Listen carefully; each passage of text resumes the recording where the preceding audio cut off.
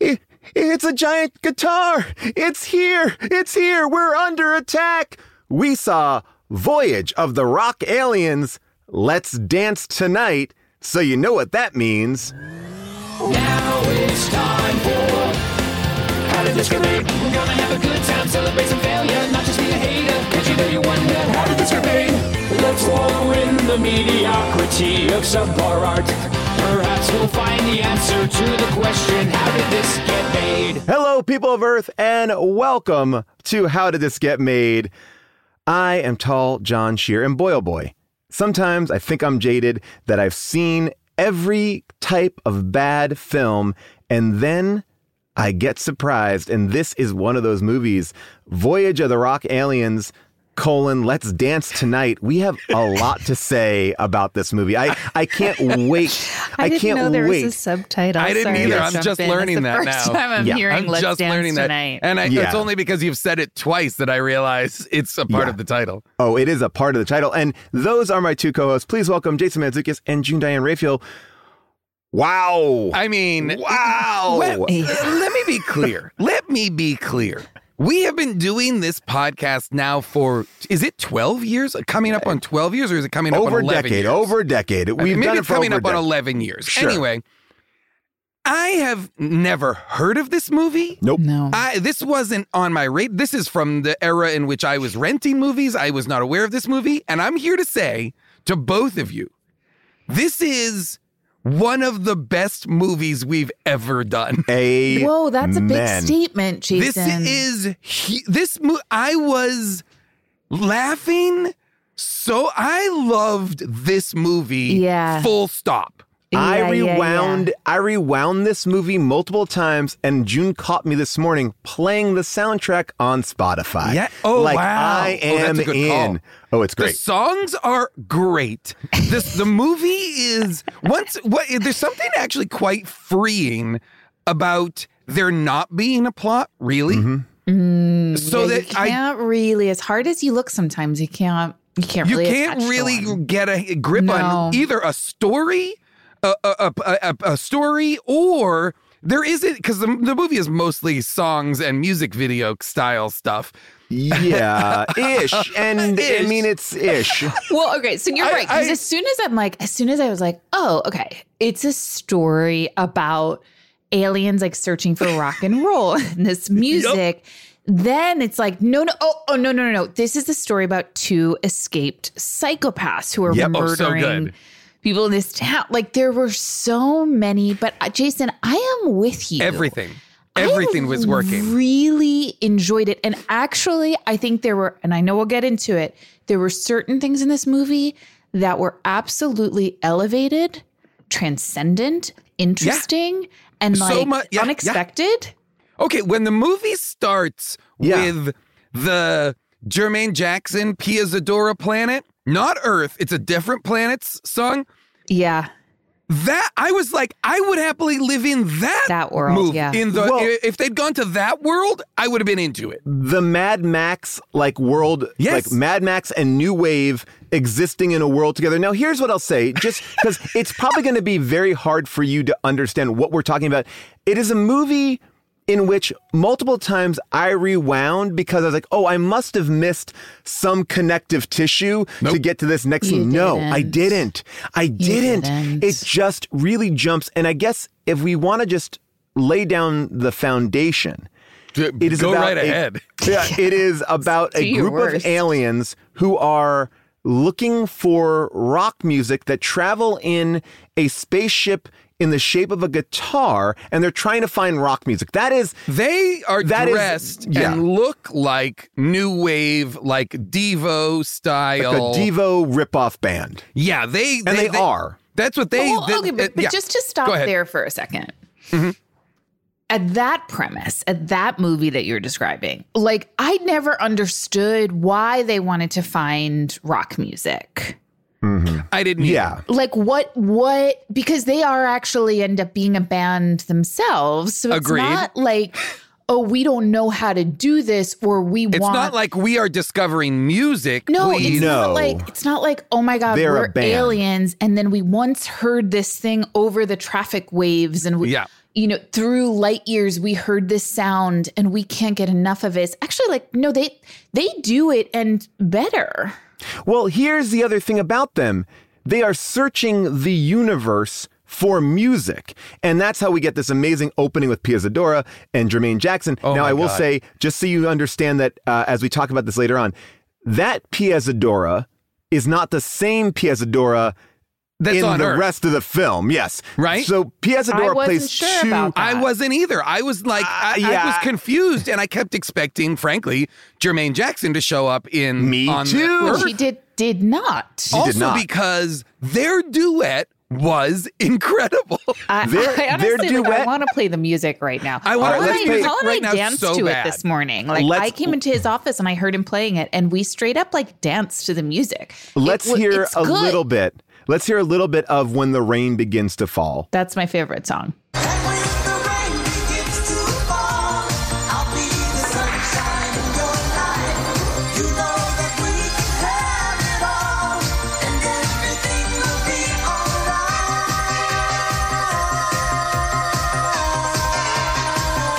Here's what I'll say about that song. It's a banger. It's great. But the way that they sing it is fantastic. But the on-screen chemistry between Jermaine and Pia Zadora is not there. Like it is, they don't look like it's supposed to, I think, have an evocative nature of like almost like the end of Grease with like Sandy and have that like kind of back. I think that's what they're doing in the Earth version is very much a riff on Grease. With the diner, and Frankie is kind of Danny Zuko, and like there's a whole kind of like the Earth stuff is Grease, but this duet between her and Jermaine Jackson was it starts the movie, and it starts the movie strong. Yes. Actually, I would say the song that opened, like when the movie opens over credits, it's just already immediately great.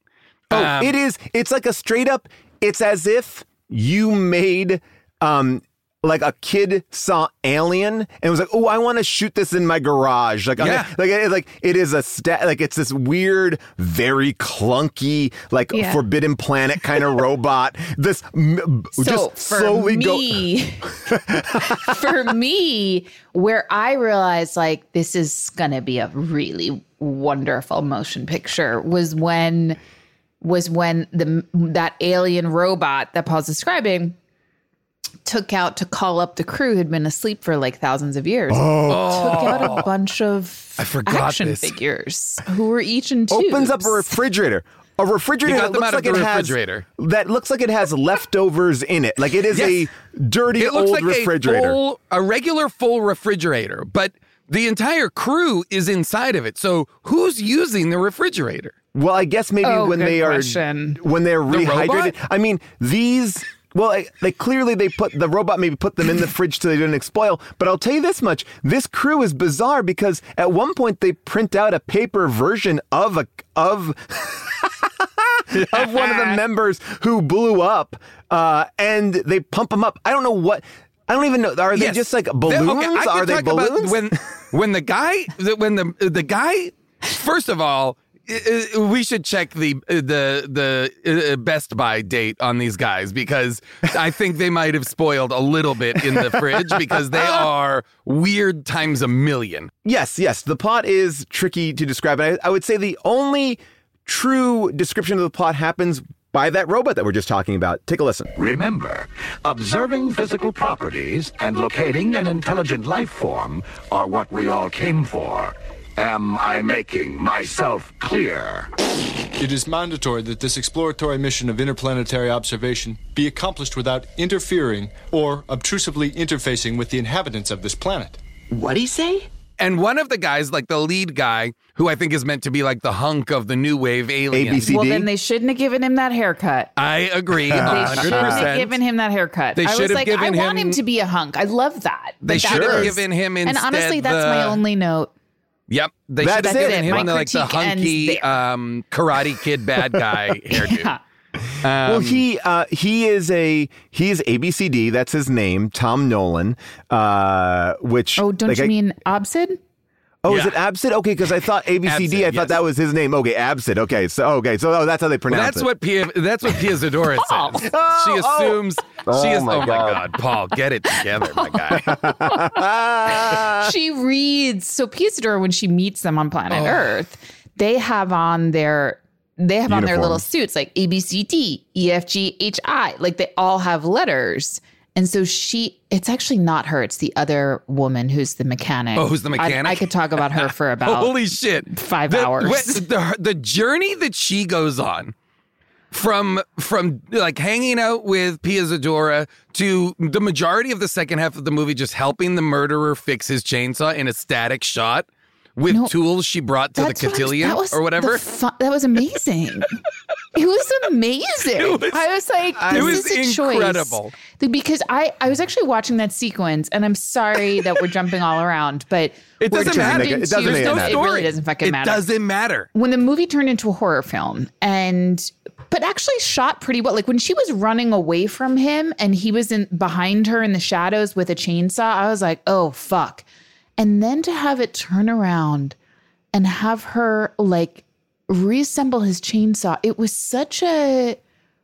And she's kind of giving him shit. Like wonderful choice. Oh, well, she's been like, having when's a the hard last time you cleaned this? Like what? And he's like, never. Like she's shaming him. The status, he's pulling out the wrong tools. The status immediately shifts in the scene to where she's high status and he's low status. But also another layer of what's happening, Jason, is that she is fixing his weapon, which she knows is like we all know is probably going to kill her. So it's the craziest. I've never seen anything like it. I loved it. The final scene arcs with him putting down his chainsaw and they go off into the sunset. Now, just so you know, this man that we were talking about, if you've ever seen like the cover box for The Hills Have Eyes, he is the bad guy from The Hills Have Eyes, like a notoriously interesting looking man, like scary bald actor, man, interesting eyes, and so when we first meet him and the other psychopath he's wearing a straitjacket the entire movie because they've escaped from a mental institution. Like they don't speak until this one moment where this girl who's kind of a tough girl who can't really find a good guy and seems to be like, just irritated by everyone and everything. Like she softens with this complete, psychopath who's when the guy, they break out of a hospital for the criminally insane and they go to a gun store and buy all of like multiple carriages full of guns. It's also just fucking funny. There's jokes that are working all the time. I was shocked. I want to talk about my favorite And I joke. hate, you know how I feel about singing in movies, but this movie is better than Annette.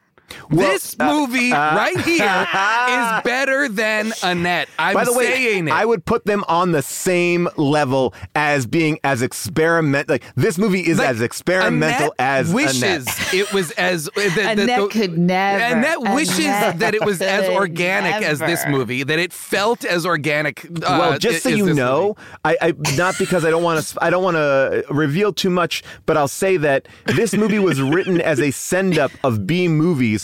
And someone read it and they said, you know what? This doesn't work. We need to make it a musical. And then they just shot in the musical numbers. So this was a conceived script without any music. Then they're like, we're going to make it a musical. And then when it had bad test screenings, they're like, shit, we need to put more music in this. So they put that Pia Zadora, Jermaine Jackson song at the top because it was supposed to just be the end sequence. So this movie is... just they like pulled these out creatures. So initially it was a movie, a non-musical movie. Then they added music, and then they kept only the music and got rid of the plot because there is zero plot in this movie, really, genuinely. Like, except that there's aliens, there's kind of a battle of the bands. I just want to give like shouts to Ruth Gordon as the sheriff. Okay. Oh, who is doing incredible work. No. She is Ruth Gordon. Ruth Gordon from Harold and Maude. She deserves it all. She's the greatest. Okay, the scene where, which is such an unnecessary scene, where she's in her sheriff's office and there's a dead body. And she says, she picks up the guy's wallet and she's like, this is the hardest part. The way she delivers this whole sequence is the hardest part of the work that I do. And then calls that widow. I was laughing hysterically. She calls and she says, "Is this the widow of John? What's his face? John, what's his name?" And the person, you can tell, says like, "No, I'm not a widow. I'm not a widow." And she says, "Well, you are now. He's dead." Click. By the way, I understand it shouldn't be that. She clearly doesn't do it. She doesn't know enough to even lead with the right question. But how did she fall out of her perch in the beginning? Because she catches the alien ship on a telescope, a very high-powered telescope, because she's seeing people inside the phone booth. She's creeping out. She's like looking at people right through their windows and stuff. I thought she was looking. Well, first I thought she was a man, so it took me a second to even recognize who she was. She was looking at a guy like undressing, right? Yeah. So she's a peeping Tom sheriff. Yes, she has so many layers. Holy shit. She is so everybody in this movie is just, I don't know what they're doing. They're just crushing. This movie has like no Frankie, business everybody. working. It was great. It has no business working, especially for just the fact that it's no story and wall-to-wall songs. And the songs also don't tell a story. No, and the songs are like, if you were to break down the lyrics of the song, nonsense. They are legit bad. They are bad lyrics that are gibberish. Fantastic. Yeah, they're like, here I have pulled up some lyrics here. I mean, Nature of the Beast I really want to get into, but it is here's some of the lyrics. Women's bangs are a character in this movie. Like, June, I feel like you could talk about the hairstyles in this movie forever. This movie is so aggro 80s. Both in the sense of like embracing all of the new wave kind of rockabilly stuff that was also popular at the time. Well, is it new wave versus rockabilly? Because it's like it was also versus like the Greasers. Like there was also like the 50s nostalgia too, which was going on. You know, I didn't know that was a thing. So that was a thing in the 80s, the 50s nostalgia. Yeah. Yes. Okay, so that was new for me. I didn't understand that. It was very hard to pinpoint anything in this film, because in the beginning of the film, when they are looking for music in the universe, they find it 3 different times. Like one is like a ballroom dance, and like, ew, boring. And great. And then they find that Mad Max world that Jermaine. Well, then there's one that's just like Muppets, right? Isn't there one that's just like Muppets or something? Something bizarre. And then they find that Jermaine Jackson world. And there's no music there. And like, ooh, this is good. But it's basically like the precursor to a song. Like they're looking for music, and that's the only world that doesn't have music. And they're like, we like that music before it even starts. They are on that TV screen looking for music in the world. Aren't they watching that music though? Because they're trying to figure out if that's rock music, and they decide no. Well, but the first one, they're like, that's not rock music. The second one, that's not rock music. But then they watch. Oh, they watch all of the duet. Well, there's like about a 40 second not music. It's just like, it's just Jermaine Jackson hanging out with like rival gangs and motorcycles. Yes. Like, there's no music there. And oh my God. Let's keep this on. Like the they don't even like jump white. In all white dress and white motorcycles. I mean, like this, and then Pia Zadora running through like what looked like an Italian village just to get to Jermaine Jackson so that they can sing. I mean, like, Jermaine Jackson, that was incredible. That whoever, I mean, clearly Jermaine Jackson was in Italy, and like, we need to shoot this part in Italy. The rest of the movie, like, I don't know where they shot it, but there is also, I want to talk to whoever scored the movie, because someone definitely put up the volume level on Jermaine's snaps, because his snaps are louder than any instrumentation or any song. It's just like so incredibly aggressively loud over the music. I was laughing. It's also like 2 gangs are in a fight. It's almost, I don't know if it's supposed to be like a Romeo and Juliet riff. It feels like warriors. They're from different, they fall in love, but they're from different gangs or whatever. But when they fight, when they actually get to fight, all anybody knows how to do is front kicks.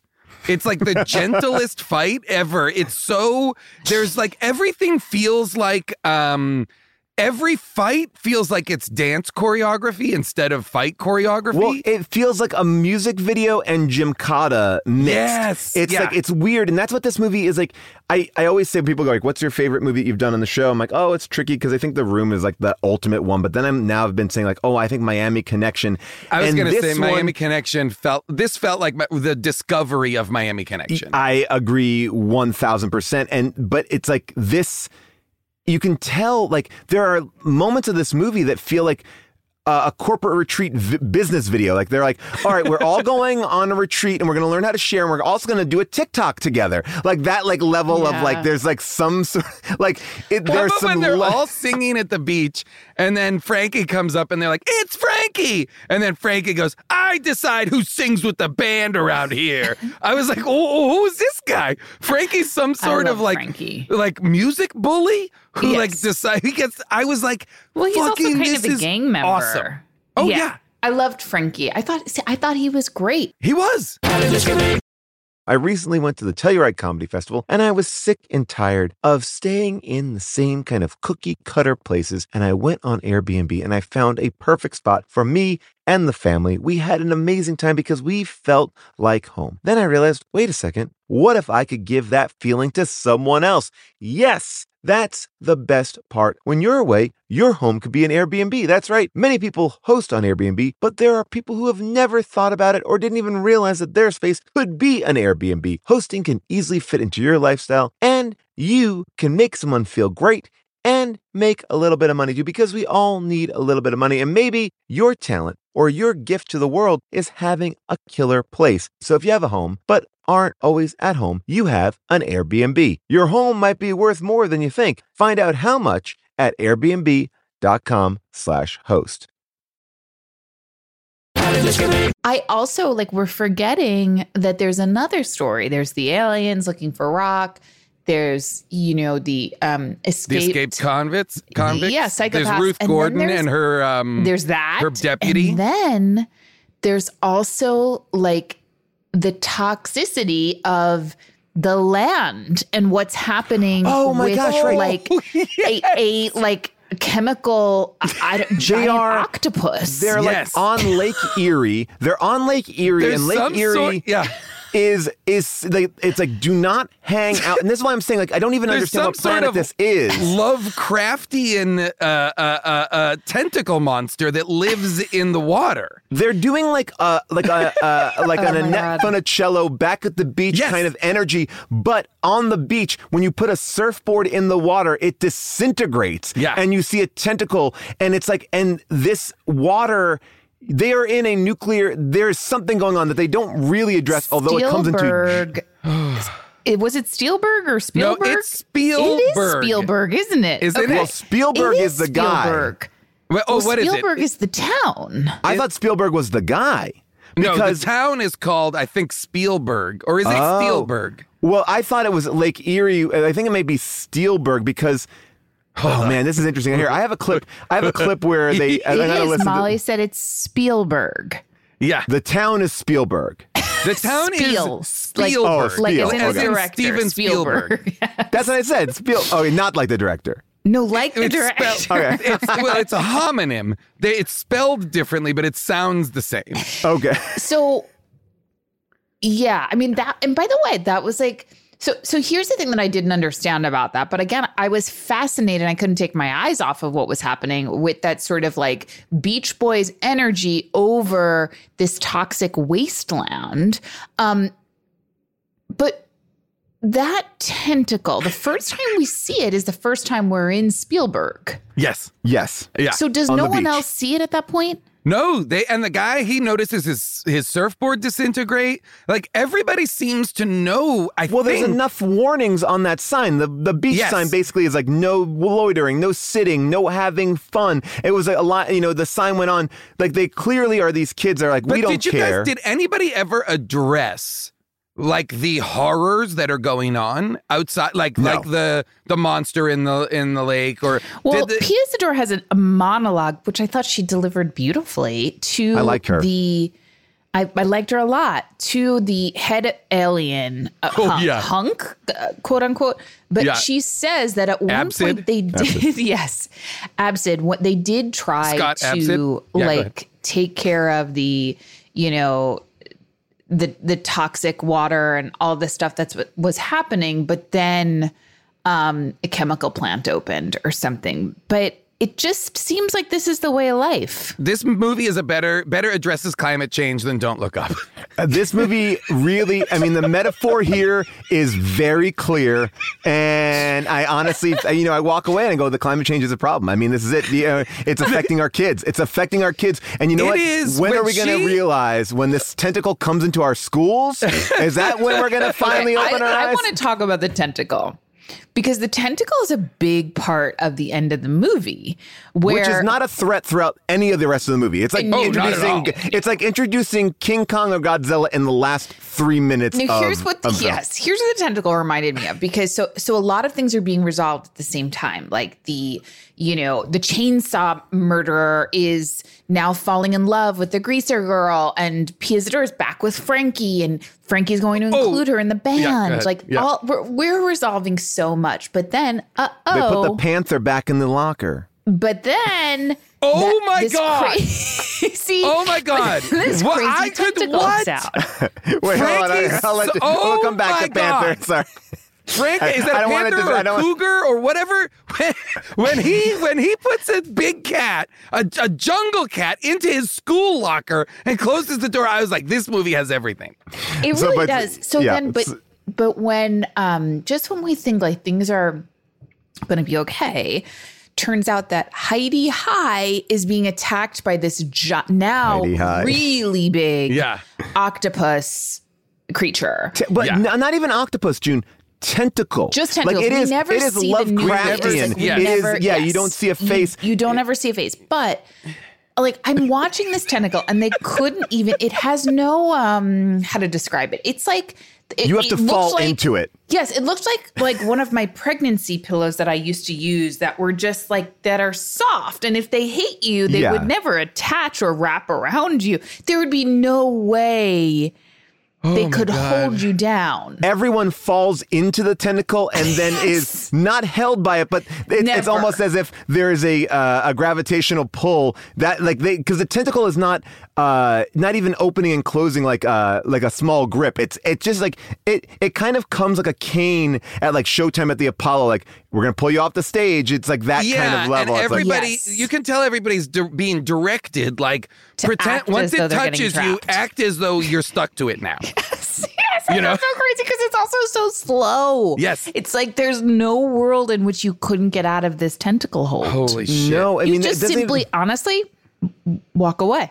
And what does the tentacle do? Because there's no mouth and it doesn't seem to be constricting you. So, like, what's the end game of the tentacle? Just to, like, kind of hug you? Yeah. Touch you? Yeah. It just wants to be part of the gang, I think. And when they decide to kill it, or when it's defeated, like, this thing is giant. It's over Heidi High. Yeah. It has multiple... An entire school. And our guy from The Hills Has Eyes, who has now had his chainsaw fixed and found love, slices off a piece that seems to be 3 inches. 6 inches long? I was going to say like very small. Very small. It would be like cutting off like one knuckle of your pinky. I was going to say, like, after you've peeled a carrot or before, like, just cutting off the... Perfect. Yes. Just a little, especially in contrast to how big it is.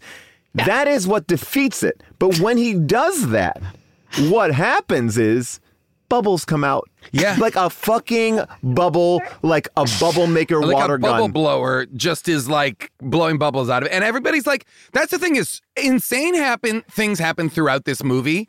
Like in the malt shop when Absid, the head of the alien guys, sees Pia Zadora for the first time, smoke comes out of his neck and his body literally explodes. He explodes, and he explodes in such a way onto people. His arm is like on some woman's head. His head. And by the way, everybody in the malt shop is like, cool. And by the way, that head, when they are traveling around with his head, which is not a replica of his face, it is a mannequin head. And by the way, I know that these are not like, we're not like attacking it. It's just brilliant. And I think maybe that's why he had to have that haircut, because it matched the wig on the mannequin. They're running around with this head around town, and they have to get back to their phone booth, which clearly Bill and Ted stole, and to go back to their ship to then put all of the pieces in like a compactor that like then prints out a fruit roll-up of him, or in different pieces, and then they put the fruit roll-up in another machine that then prints out another like a color form of him, and then they just pump him up. I mean, that's it, and then he's pump back. Then he's back in action. You know, they're ready to go back down so they can do Battle of the Bands. So I mean, like blow up occasionally. I mean, is that like everything was like Are they robots? What would happen is there would be like a song would happen every 3 minutes. A new song would start, regardless of what had happened in between. Like it didn't matter. A new song, like the song Justine. I don't know why that's there. I don't know who that person was. I don't know who Justine was. I don't think she was a character in the movie. But she's in that. She's there for that song. Can I read some lyrics? I forgot about Please. Justine. You don't treat me right, Justine. You don't treat me right. You'd like to ball in the morning, stay out late at night. Going to the barbershop, gonna have him do me up. Gotta clean up for my little buttercup. Justine. Yeah. Mamas, papas, sisters, brothers, uncles, crazy child. Woohoo. Justine. Like, I mean, this is the lyrics of this movie. This is like, there's the majority of the song is just Justine. It's incredible. And that's the level that the movie is at. Like, most of the songs are just repeated words or phrases over terrific new wave music. Yeah, that's life. That's life. Oh my God. Finding an illusion, preserve the confusion, always. Craving control, searching for something to say, ignoring what matters for things that don't matter at all. That's life. Holy shit. Now I found my little bit of heaven. Holy shit. Oh, wait a second. The song in the bathroom where they're singing, and it starts with underpants around ankles. Everyone's shitting and pissing. A tracking shot over the feet at the bottom of all of the stalls in the girls' room at Heidi High. Panties around every set of ankles except for one. Somebody not wearing panties. Did anybody notice the graffiti in the bathroom? No. There were two spray painted graffiti on the wall. One said, "Mustangs rule, okay, question mark?" Mustangs rule, okay. And then the other one was, "It ain't my job." Oh my God. That was spray painted on the wall of the girls' room. Sorry. It. Oh my God. Like there are so many. Look, by the way, I also wanted to ask you what you thought. There's clearly a scene in this movie that they shot at a local county fair where they're like on like a circular ride, and then it also cuts to them playing like a video game, like an old school like Asteroids, and I was like, oh yeah. I'm like, but I think it was revealed that they weren't at it wasn't like that wasn't part of like the thing. I think that was just like part of their ship. I think they were trying to get production value to be like, oh, this old Atari game is actually our ship controls. I mean, by the way, their ship controls are a recording studio. Like they are straight up reel to reel and volume knobs. That's how I mean, it's awesome. It's Star Trek in a recording studio. Like that's what their bridge is. Oh my God. It's so interesting because I know usually I have a hard time remembering all these movies, but I'm genuinely like when you're describing that roller coaster scene or whatever that attraction was, it sounds, of course I remember it now, but because the movie goes to places you could never expect, you could never anticipate, you could never come up with, it's really hard for me to, like, I'm experiencing it anew right now because like I completely forgot about Justine, but of course I did because it was so separate from the rest of the movie. It's like we saw a million movies. You're something that has no narrative. It's just images. Yeah, and you can't think to yourself, well, what happened after the scene where they revealed blah, blah, blah, because it's just a fever dream of song segues. It's you got to let go and let God. Yeah, this movie felt more like watching MTV in the 80s than it did watching a movie. I mean, the fact that Jermaine Jackson and Pia Zadora Well, first of all, the fact that Jermaine Jackson never comes back is odd. And he's billed as like the first person in the film. But the fact that Pia Zadora looks really no different in both worlds, and that I'm going to say that that she's not the same person. Like, it's bizarre. That is also bizarre. Like, wait, you don't even go, oh, she looks like the girl in the video. I mean, we talked about it with Gremlins ad nauseum. Like, why isn't anyone going like, isn't that the same girl from the video? Or I guess they're just, I mean, there's only 3 girls in the entire movie. Like, it's hard to not address the fact that we've already met this person on a different planet, but yet she's not the same person. That was needlessly confusing. Just to put a unicorn thing on her. Yeah. Have her play both parts. That confused me because I was like, oh, did she go from that planet to Earth? I didn't get that. But to this movie's benefit, I didn't give a shit. I didn't examine it at all. It didn't bother me. It didn't bump me. I was like, please don't. I can't, like, in my notes, I don't know what's going on, but I'm loving. Yes, exactly. I don't know what. Well, at the end, yes. I have no idea what is happening, and yet I'm riveted. I mean, this. Can I just show you? Like, I want to like this, and this is like a perfect example of like what we're talking about. Like, just like listen to this dialogue.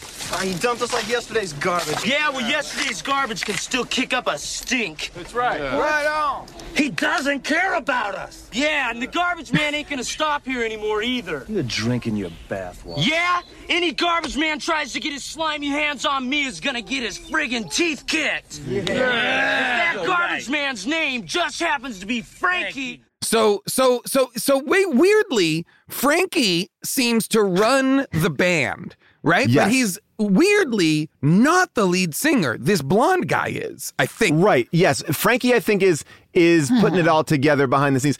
But Frankie is the one who comes in. Frankie does sing his own songs. Yes. But, like, they are like solo songs. But Frankie's also the one that, and I'm sorry if I'm mixing up characters, who is shirtless wearing a leather jacket. Correct. But the jacket's a little bit too small for him. So you're always seeing a little bit of belly. Like you're seeing midriff. Like I've never...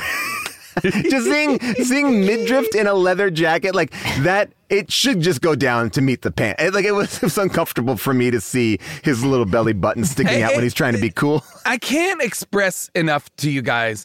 I'm like scrubbing through the movie looking for stuff, and I'm like, it's the same 4 sets and it's the same characters. They're just singing different nonsense songs, and even silently, I'm having... And then I just realized the song that is Now I've Found My Little Bit of Heaven is just the alien guy, Absid and Pia Zadora, singing in front of like a green screen that's just showing images of space.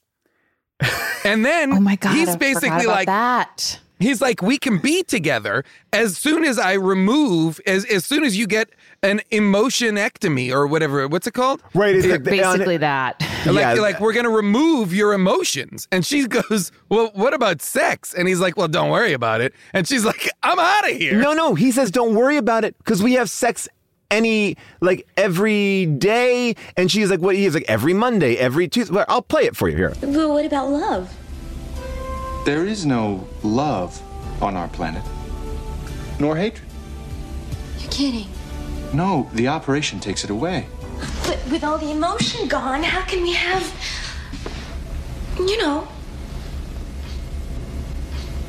sex? Ah, that. Yeah. Don't worry. On our planet, we have sex almost every night. Almost Monday, almost Tuesday. Maybe I don't have to have one if we're going just to visit. It wouldn't be just for a visit. No. No. You mean I'll never see Spielberg again? Hi, Frankie?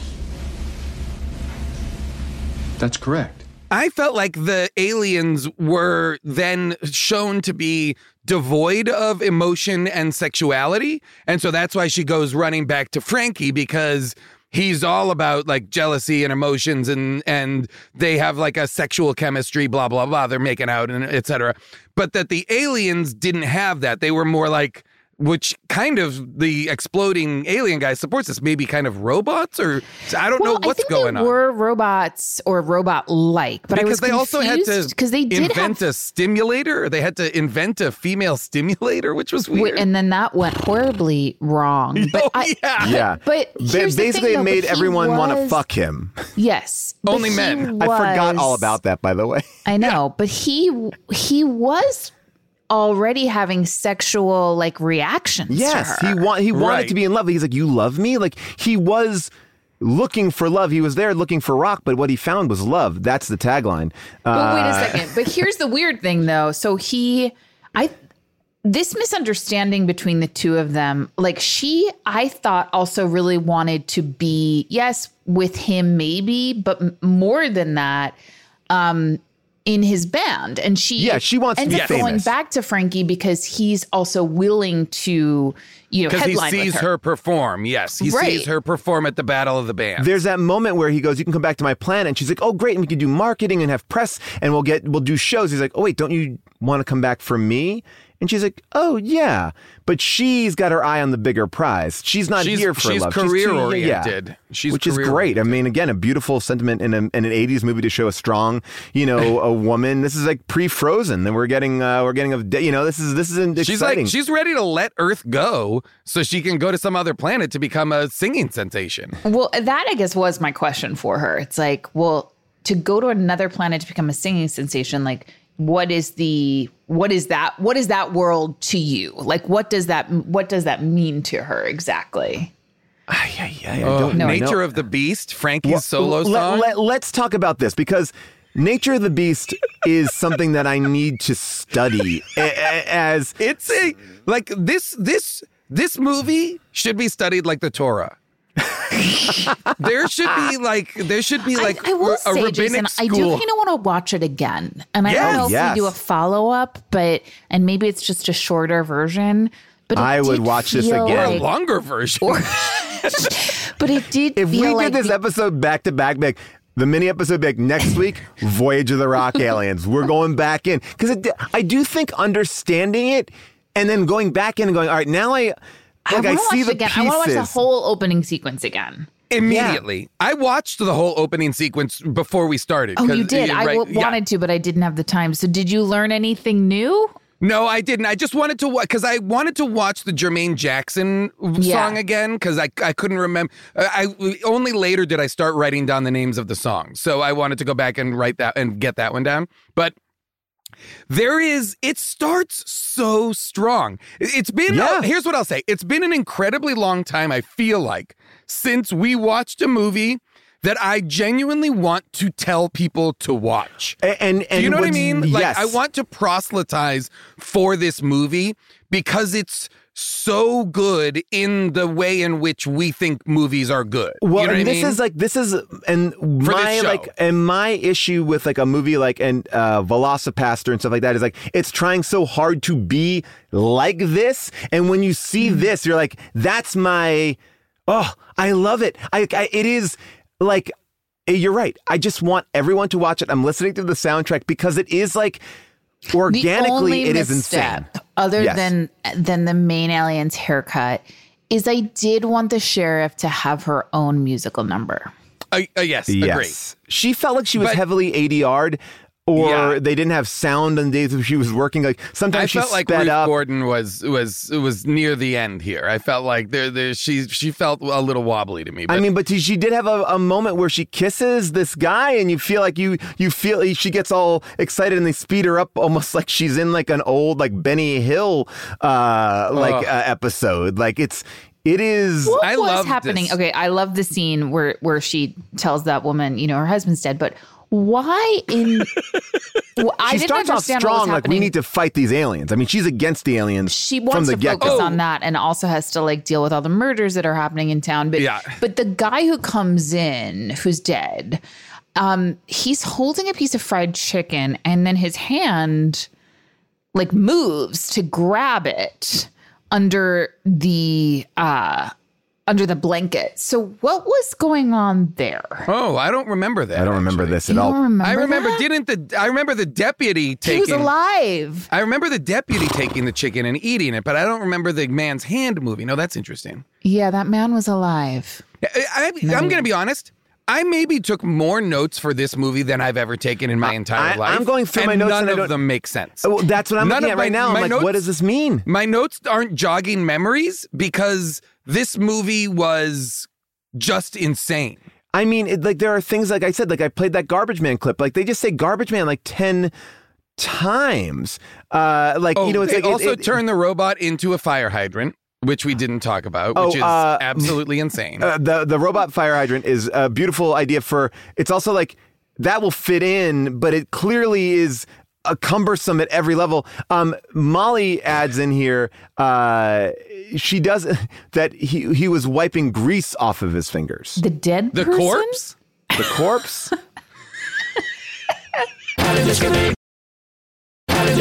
We also, I think, June, you got interrupted when you were talking about when the robot takes the crew out of the refrigerator and reanimates them or whatever.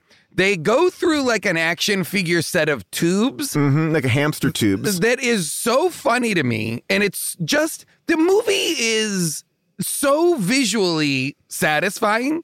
And that's what I loved about it, Jason. Like that moment, that's where I was like, I'm all in, because it's such a sort of low budget choice that is insane. But also inventive. Very inventive, very interesting. I'm like, I loved it. Even the woman with the hairspray and all the stuff getting stuck on her and the arm getting stuck on her, like all of that stuff, I thought really... They really work. I mean, they clearly have no money and they try to make the most of it, and they do it in the best ways. Like when that fucking tractor trailer pulls up on the beach, it's like, wait, now they have farm equipment? Like they just get a tractor the steamroller, right? Yeah, the steamroller. Yeah, don't they run over two guys and flatten them too? I may have missed that. Doesn't the sheriff run two people over with a steamroller and flatten them? No, I'm talking about the guys. The band arrive on the beach like in like a big a farm truck. Like they're all performing on the farm truck. I'm like, what is this? And they also, the way that they transport themselves, like one comes out of the urinal. Yeah. They come out of bathroom stalls. They teleport into bathroom stalls, except one guy's stuck in the urinal. I wrote in my notes, I have like, we're catching up at the crazies at the gun store. Crazies set up at the high school dance. And then I wrote, I don't know what to do. Every scene needs full discussion. I know. But there's choices. Okay, so the other choice I absolutely loved. And this movie, this director is patient, because there is a sequence where one of the alien, because they're also, I think, coming... Yes, to find rock music, but also to go out and do these observations. And so one of those observations about Earth is this one alien going to a mental institution. He's trying to figure out how to get in. The way they shot him standing there at the wall with the chainsaw, cutting out an outline of himself, right? Just it was basically sort of like around him. It was around like a him, doorway and then around him. Falls back. It's like cartoon so level. Hard. Yes, but it works. There's a lot everything works. There's a lot of Looney Tunes level stuff in here that is really funny. Like I will say, like the band being like the alien band. Sorry, I should be specific because there's two bands. Yes. The alien band being aliens, they're perfectly cast as like, they don't know what's going on. They're just innocents in the world, right? So when they're just wandering around looking and watching, everything they're doing is, I think, very funny and very silly. The whole sequence where they get to their diner and are sitting at the table. Incredible. Yes. Even a scene which could be like not cool, where they won't stop touching and smelling the hair of the mechanic girl. I laughed. I laughed. So I was like, they will not stop smelling her hair. But what I think is so great about that is the way that she plays it. She's like, and that also like leads into like why she falls in love with this this criminally insane man. Like she's like, oh, finally someone I can actually relate to is not like a super creep. he's outwardly more of a creep than them, but internally he's not. And that's what makes their love so real. And that's what I love about it. Holy shit. It's really fucking funny, man. I mean, I want to like break it down in a way where we can just talk about the male persona. So at this one moment, Pia Zadora's boyfriend on Earth, Frankie, is upset. His girlfriend has run off with Absid, and now what does he do? He goes to his locker, which is four times larger than a normal locker. Well, it is 4 lockers wide. So he opens up this locker. And first, my biggest laugh was just seeing like almost a poster-sized image of Pia Zadora in his locker. It is a poster-sized image. Yeah, it is like it's a shrine. It's a huge poster. It takes up the entire wall of his door wall of his locker, which is 4 lockers wide. Also, we've seen in this movie his picture on the wall of every female bathroom stall door. Yes. Right? Yes. And so they are undeniably the beautiful people of this of Heidi High, right? Was that yes. what it was? Heidi High. The movie's amazing. And so then this song starts, and this is the song that like I was already in love with this movie, but this cemented it for me. This song about the male persona. We'll play a clip here. Take a listen. Thought my innocent face could hide my dark, elusive eyes. But now I think I know I'm committing an emotional homicide. This song is masterful. I mean, truly, like he is performing with a cougar or jaguar. Then there's women and that dressed cat as is leopards. really in the shot with him too. I was like, this is dangerous. Oh, this whole movie is incredibly dangerous. At one point, I read Nick Kiley sent me some research, and the chainsaw was wired the wrong way. So, like, what you do with a chainsaw in a movie is you flip the chain so it won't cut you. They had forgotten to flip it, and the guy from The Hills Have Eyes was like, actually, I think you gotta flip that. And they're like, oh, good call, thanks. So like, so I don't know if safety was of the utmost concern, because that jaguar at a certain point also felt like they couldn't control him because he's just standing on top of like a heater or a radiator in an apartment, and they just get like a shot of that too. It seems like out of place in the whole rest of the song. I was like, does the cougar live inside his locker? Well, clearly at the end, I mean, or is he putting away his emotions? His song takes the way these. What's great is about what I like about these is that like the songs, they don't just exist in the space they are in, right? He can start his song "Nature of the Beast," but then it will, like a music video, it'll cut to like him in the forest with the cougar, a desert, or a desert which we have not seen, this or that. Like it's like a music video in that sense, because like the songs are treated like short films almost. Like they don't just limit themselves to like, okay, it's just them standing here singing the song. It's like, well, we can do whatever the fuck we want, and they go for it, and it's hilarious. This song is insane. Is this the only song he sings? I believe so. Except for the duet. They sing a duet at the end, he and Pia Zadora. But I think he's lip syncing that one. Or this one, but maybe he's lip syncing both. I don't know. But there was something about it where I was like, that song just felt pure. That's the one that makes the most sense. Yeah. Nature of the Beast. Like, but now I think I'm committing emotional homicide. Leaving you alone had to be the worst thing I could do, because look at me now, running around like a fool. Yes, that's the nature of the beast, keeping up the male persona. That's the nature of the beast, keeping up my status quota. That's the nature of the beast who wants to give love and affection. Oh, the nature of the beast doesn't want to end up alone. Oh no, don't want to be alone. Well, here's the interest. One of the reasons why I want to watch it again is because I want to like drill down on I can't believe I'm going to say it, but the bigger story.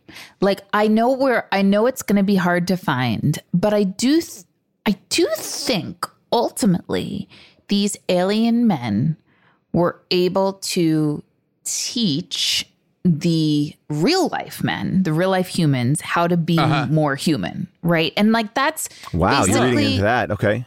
Yeah, I think they were. I think that was sort of the bigger story, that they were, even though they were completely, and that's kind of an interesting commentary. Like they don't have hearts. They don't have emotions. They don't have emotions.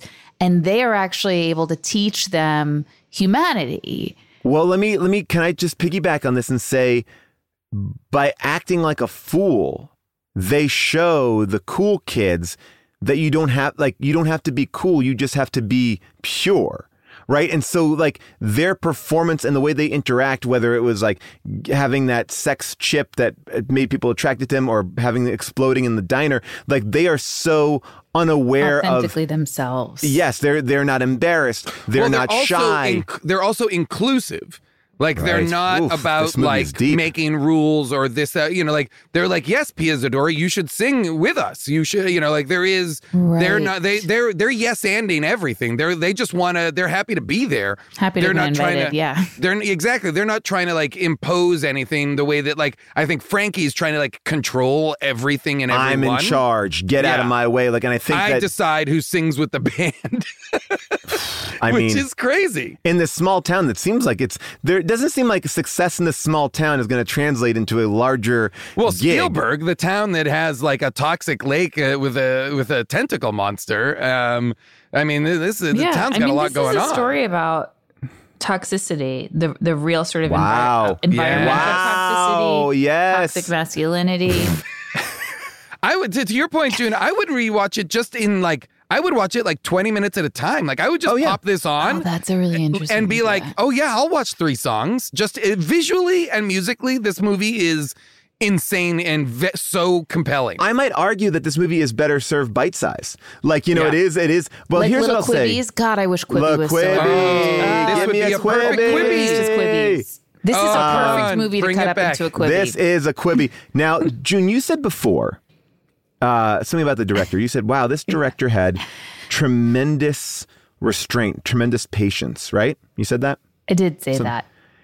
Would it surprise you that this director's first movie was a Dirty Harry movie? He directed The Enforcer. That's why there was that Clint Eastwood reference. Oh, I assumed that was also because Ruth Gordon was it Every Which Way But Loose with Clint Eastwood? Well, and by the way, he also directed that movie as well. This guy is a legit, like he directed The Enforcer. I'm not surprised. Every Which Way But Loose. Then he directed he directed a movie with which I remember just from a kid. It's a Chuck Norris movie called Forced Vengeance. I always remember because it looks like he's breaking out of the VHS cover box, like his elbow is like cracking through the front. I remember that cover, but I've never seen it. Yeah, funny. And then follows that up with Voyage of the Rock Aliens and never makes another movie again. But he was coming off of 2 giant hits with Clint Eastwood, like a huge Dirty Harry movie and a huge like comedy Dirty Harry. Like he's not like, I mean, a lot of times in these movies we talk about like, oh, well, this is a guy who never directed anything. Oh, he did this, he did that. Like this guy is coming off of a successful run of 2 big movies. Like what's fascinating about this movie is that it's got tons of characters, tons of songs, no story, no plot. The only discernible kind of emotional story that you can track is the mechanic girl and the serial killer. And the chainsaw serial killer. So true. Like, that was the they clearest, are the only cleanest. people who have a beginning, middle, and an end where they go through a change, where their lives are changed by each other. Because how does it even really end? They just their ship is wrecked at the end, and then that's it. Like they just go home. What do you mean? Wait, like, sorry. What do you mean? I'm trying to remember. Like, how does it even end now? I'm even like the how end. Does the movie end? Yeah, like they just go home. I mean, I know that they defeat the alien, but like their ship is kind of destroyed. But they go home, right? The aliens? I'm assuming so. Yeah, I mean, it's not their story isn't even very, it's not like, and that's what we learned, and we're out of here. It's like, the fact that we don't remember. Basically the end of the movie is the Pia Zadora Frankie duet. Right. And they're not our main characters. Which is all on green screen. Yeah. Which has like, I'm just scrubbing through it right now. It's green screen with like, behind them is like the sky or people on or on windsurfing. Like it's nuts. And then then there's like a brief moment with the aliens and then their ship just leaves our solar system. Before we get into second opinions, I want to talk about the scene when he admits that he's an alien. I'm an alien. Well, that's okay. There's lots of English bands. What about Menudo? We'll get you a good immigration lawyer and you'll have your green card and citizenship papers in no time. No, I mean, I'm from another planet. Wow. But I guess it's not surprising I'd fall for an alien. Lois Lane fell for Superman. There've been lots of mixed couples like that. There's Fay Wray and King Kong. But the fact that she's like, oh, it's mixed couples are fine. She's so open to Fay Wray and King Kong as a legitimate romantic couple. As a romantic couple, like that's her. They made it work. They made it work. They didn't make it work. They were not in love. Oh my God. Well, she had her eye on the prize. She was success. she was like, I've only been thinking in this like limited way of this earthly market for music. Like there might be a whole other. Here's what I'll say. Audience. I'm gonna offer a different read on this movie, which is Pia Zadora has been traveling from planet to planet, trying to be the star. Whoa. Trying to be the lead singer, trying to be the star. And on the Mad Max Jermaine Jackson planet, it's like there's too much violence. The gangs can't get along. And so she finally travels to Earth, and Earth still has all of this kind of the men are fighting and the men won't let her sing or whatever. And it takes these aliens to show the men of Earth that they should let Pia Zadora sing, let her sing. And boom, she does, and she's incredible. So I think the movie is about her traveling from planet to planet, trying to find her spotlight or whatever, trying to find her moment. And this is it. I don't know. I love that. Look, it's happened again. We normally come to this part of the show and we say, clearly we have an opinion, but there are people out there with a different opinion. But honestly, we are sharing the opinions here because we think this movie is genius. It is now time for a second opinion, which is truly just our opinions. Hit the theme. Second opinions. They're not your first, but they're gonna be a second. All right, these are 5-star reviews, cold from Amazon. 97 reviews of this. 63% are 5 stars, which we agree with. And I'm going to say, we agree with these opinions. This one by Kelly R. is, my life is now divided into before Votra, which is Voyage of the Rock Aliens, and after Votra. 21st Century is Mine the dreamiest, too. catchiest bop. The B-story romance of Alison LaPlaca's character, Diane, moved me to tears. Ruth Gordon is in this movie rarely enough that every time you see her, you go, oh yeah, Ruth Gordon. I don't know how I went 4 decades without this film in my life, but I stumbled upon it at last, and I am so grateful. 5 stars. And you know what? I feel the same way. This one from Teasley Nielsen Kirby says, I'm only partway finished, and it's difficult to swallow all at once, but I love this movie so much. A masterpiece of sorts. 5 stars. It is. I agree. And then, again, like I'm scrubbing through and the fashions and the hairstyles are all perfect. Like you can't, like when people try and do 80s set movies now, they blow it. This is it. Well, that's this what I'm saying. Like even this weird combination of like new wavy kind of modern poppy colors, big bangs, like the big bangs going up and going down, that whole situation, but then also 50s pompadours and all that bullshit. It's works. All represented. It like what I'll say too is like, I know I said that thing, it's like a corporate retreat trying to make a TikTok, but there's something also about that is so dynamic as well. Yes. Now, June, here's what I'll say. This is one that you may agree with or disagree with, but I'm going to throw it out there. We've talked about it a lot. Donna Lynn Gerhard wrote this. This film ranks alongside Grease 2 as the greatest musical ever. 5 stars. June, what do you think? I disagree. But I loved this movie. But Grease 2, like thinking about your reading of this movie, Jason, I'm like, yeah, that would have been great, but she should have ended up with a solo career. And I agree. I maintain that, like, Stephanie Zanoni, I don't really think that. Yeah, I just, I just think, it doesn't compare to Grease 2, but we don't need to compare them. Right. And if I'll be honest, like I would be thrilled to show anybody this movie. To show somebody Grease 2 would be great, but there is a way in which I almost feel like I'd have to show them Grease, or something, versus I feel like I could drop this on and people would just freak out. Like, also, I think there's something wonderful about, and I don't know, maybe I'm just wrong, but it sounds like it was the same for you two. I've never even heard of this. This is not... Thank you to our producer, Avril Halley, for finding this. And she talked about this movie, and I've been putting it off a little bit because, it sounds like a little bit like maybe it would... I was nervous that it would fall into that category of like, okay. But I always trust Avril, and my gosh, I'm so happy that we got to it when we did. I almost feel like it's a great palate cleanser to start our new year off with, even after Shadow in the Clouds. Because that movie also is bizarre and weird. But I'm sorry, you guys. I'm just jumping off of the Zoom. Okay, bye. And unfortunately, that was June. She has to go. She's talking to our pediatrician.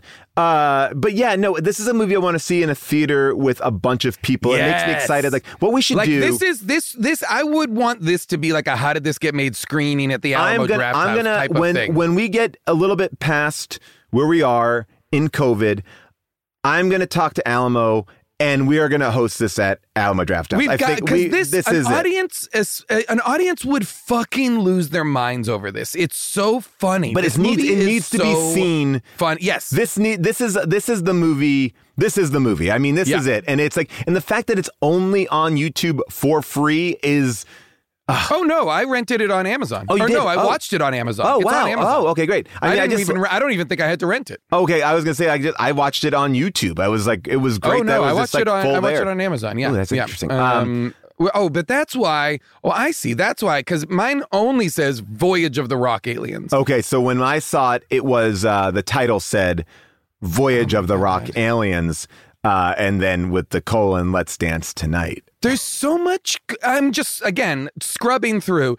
There are so many scenes we haven't talked about, and I don't even know what happens in them. We should just do another episode. Let's do another episode. Just rewatch it and do another episode.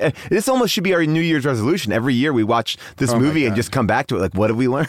We've talked about doing that for our first episode. We should do that for this. Well, this has been, I'm changed. We all are. Jason...